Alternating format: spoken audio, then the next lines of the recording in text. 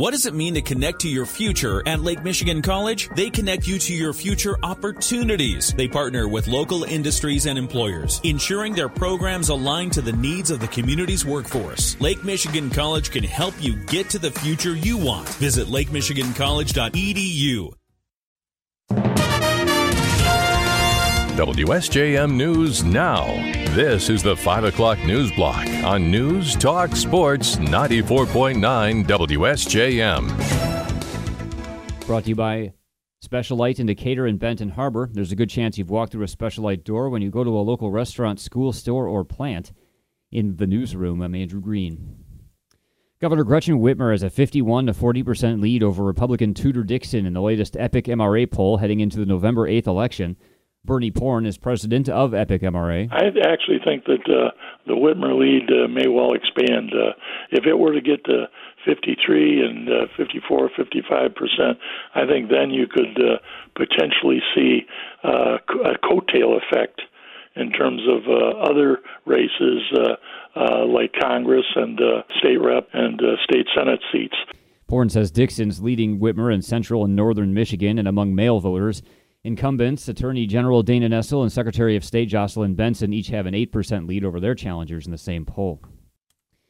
2 teens are dead as a string of gun violence continues in one Niles neighborhood. Niles residents Debbie Galvin, age 15, and 18-year-old Yasmin Scott were shot and killed in a home at 620 North 6th Street in Niles late Tuesday night. 3 others were injured in the latest shooting in a 2-block radius in the city. The incident comes as the 4th shooting incident since August 16th in the same area, as well as the 3rd and 4th murder. Police have said all the violence is related and stems from the shooting deaths of Ferries Maxwell on August 16th and Racone Glenn on September 8th. The shooting of Maxwell happened on North 7th Street, just south of Ferry Street, while Glenn was shot and killed near North 6th and Ferry Street. Last week, police located over 30 spent shell casings in the road on Ferry Street between 5th and 6th Streets. Legislation designed to prevent a repeat of January 6, 2021 has been introduced in Congress with the backing of Congressman Fred Upton. He tells us the Electoral Count Reform and Presidential Transition Improvement Act changes a couple of things about an 1887 law that governs how presidential election results are certified in Congress. It identifies specifically what the vice president's role is, that the vice president is not able to change the outcome of the electoral vote, something that President Trump wanted Vice President Pence to do. It also raises the threshold of states or members of Congress objecting to a certain state's total. Right now it has to be only 1 member in the House and only 1 member in the Senate. Upton says the threshold would be 20% or more of the chamber in question. He tells us that January 6th was a breakdown of the system. Legislation has bipartisan support in both the House and Senate. Whirlpool has announced it's entered into a second wind virtual power purchase agreement to speed up the process of reaching its goal to have net zero emissions in its plants and operations by 2030. The latest agreement with NG North America will represent 53 megawatts of renewable wind energy over 12 years. Whirlpool says that's the equivalent of removing 30,000 gas-powered vehicles from the road, displacing 321,000 barrels of oil used per year, or powering 27,000 homes per year. As part of its efforts to reach net zero emissions, Whirlpool's been making energy-efficient upgrades across its manufacturing plants while also investing in off-site renewable energy opportunities through virtual purchase power agreements. Whirlpool Director of Sustainability Ron Vogelweed says the latest agreement is a part of the company's commitment to sustainability and reducing its carbon footprint. The United Way of Southwest Michigan has received a $67,000 grant from the Michigan Health Endowment Fund for a project intended to improve the community's health. Marketing Director Jennifer Tomczak tells us they're going to use the funds to create a network of outward-looking groups to engage the community. It's about having community conversations and making sure that impact work starts with community conversations. So, for example, with a particular partner agency, it would involve having those kind of conversations with the people they serve so that they can bring that to the table into even larger conversations that they might have with our other impact partners as well as us. And if everyone starts doing this, everyone in the community is the one leading the change then. Tomczak says the United Way of Southwest Michigan wants the supporters of different community groups to talk about community health challenges. It's following a method developed by the Harwood Institute of Public Innovation called Turning Outward. She says this will ensure health challenges are faced in a way that considers the voices of individuals concerned.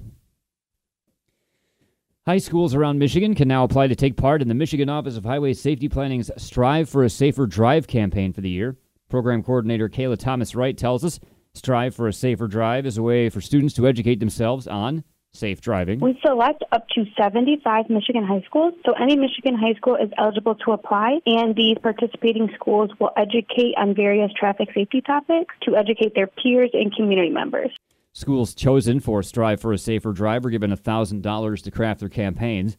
Thomas Wright says the best campaigns reach out to the community. Some schools will get their elementary, their middle school students involved and do coloring contests, do poster contests. Students will take a pledge to safe driving. Another component for winning schools is social media presence. At the end of the school year, the best campaigns get cash prizes. In the past, Benton Harbor area schools has taken part. This is their chance, and the chance for all schools to sign up. The deadline to apply is November 14th, and we'll have a link for doing so at our website. And the Michigan Department of Transportation is working with the firm Electrion on building a road that serves as a wireless electric vehicle recharging station. MDOT spokesperson Michael Frizzell tells us Electrion has built such roads in Europe, and its 1-mile pilot will be located in Detroit near the Michigan Central Depot site under development by Ford. Is it really possible to charge a vehicle while driving it? In a wide-scale view of it, yes. There is a way to charge a vehicle without having to connect to any type of wiring or plug-in or anything like this. And this can be done in motion or stationary. As an example, a transit bus could pull up to a bus stop and charge while it's sitting there and not have to touch any type of wire.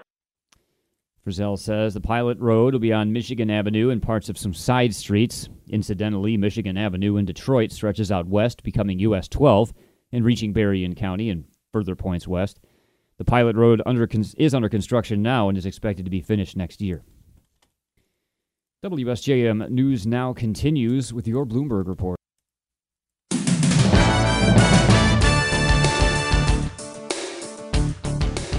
WSJM News Now continues.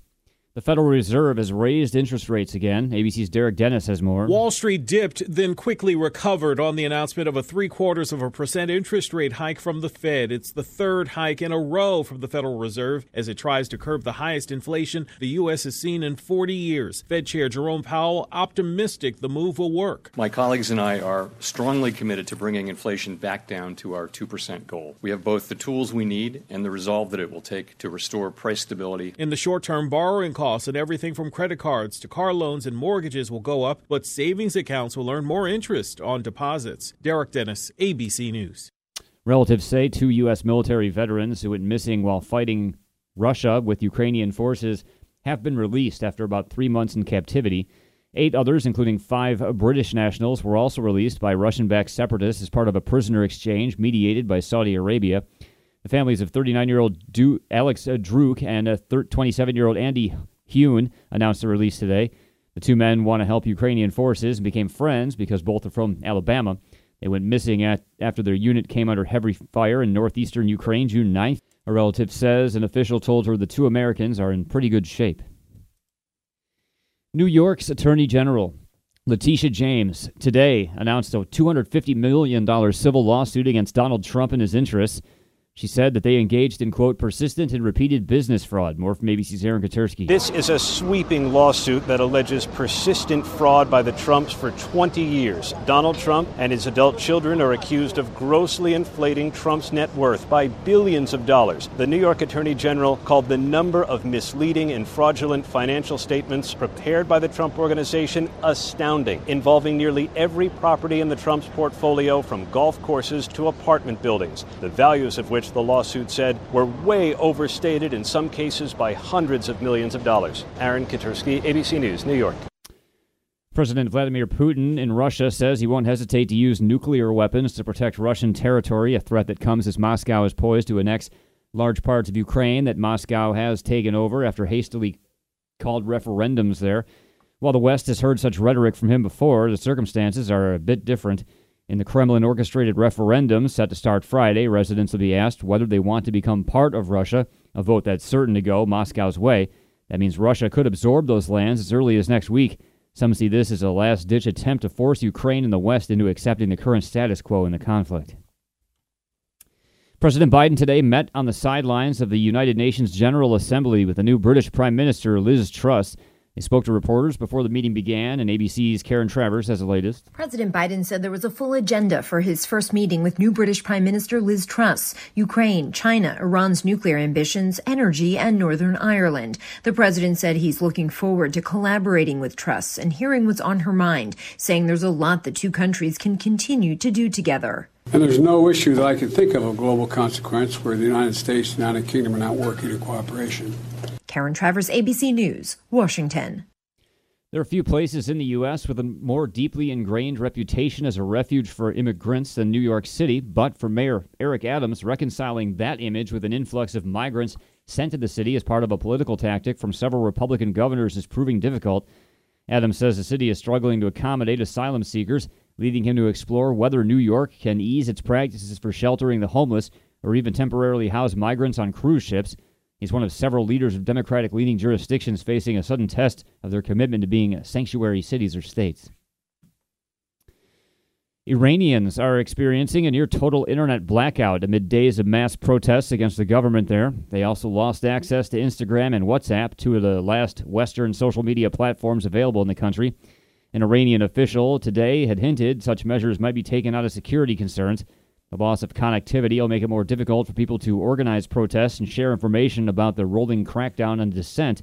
Iran has seen widespread protests over the death of a 22-year-old woman who was detained for allegedly wearing the mandatory Islamic headscarf too loosely.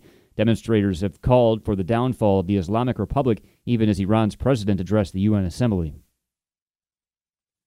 And imagine if every time you got in your car, it would check whether you're drunk before letting you drive. The NTSB wants that safety feature to be standard in every new vehicle soon. More from ABC's Alex Stone. After a drunk driving crash last year that killed 9, including 7 children near Fresno, the NTSB says it's time for vehicles to automatically check the driver for alcohol impairment. The technology is in development, but it would passively check a driver's breath or finger without the driver having to blow into a breathalyzer. San Jose State University engineering professor Ahmed Benafa. I look at this technology as it's part of this progression we see in the car technology. Volvo has been working on a system that would check for drunk driving using cameras. Alex Stone, ABC News.